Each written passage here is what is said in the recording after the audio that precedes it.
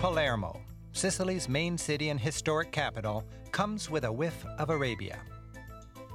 It's a noisy and busy metropolis, reflecting a complex past. With the 9th century Arab conquest, Palermo soon had 200,000 people, 300 mosques, and several busy markets. Today, I like the Ballaru market, where the beat of bootleg CDs competes with singing salesmen.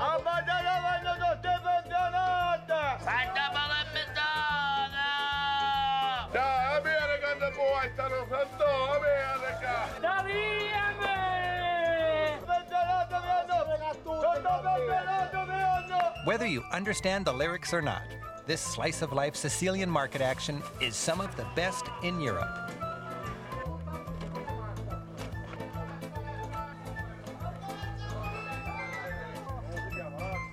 And don't just gawk. Buy something. Buongiorno. Assaggiato. Uno? Uno. That's good, yeah. Uno? Good. Yeah. Let's get, look at this different, let's get a mix.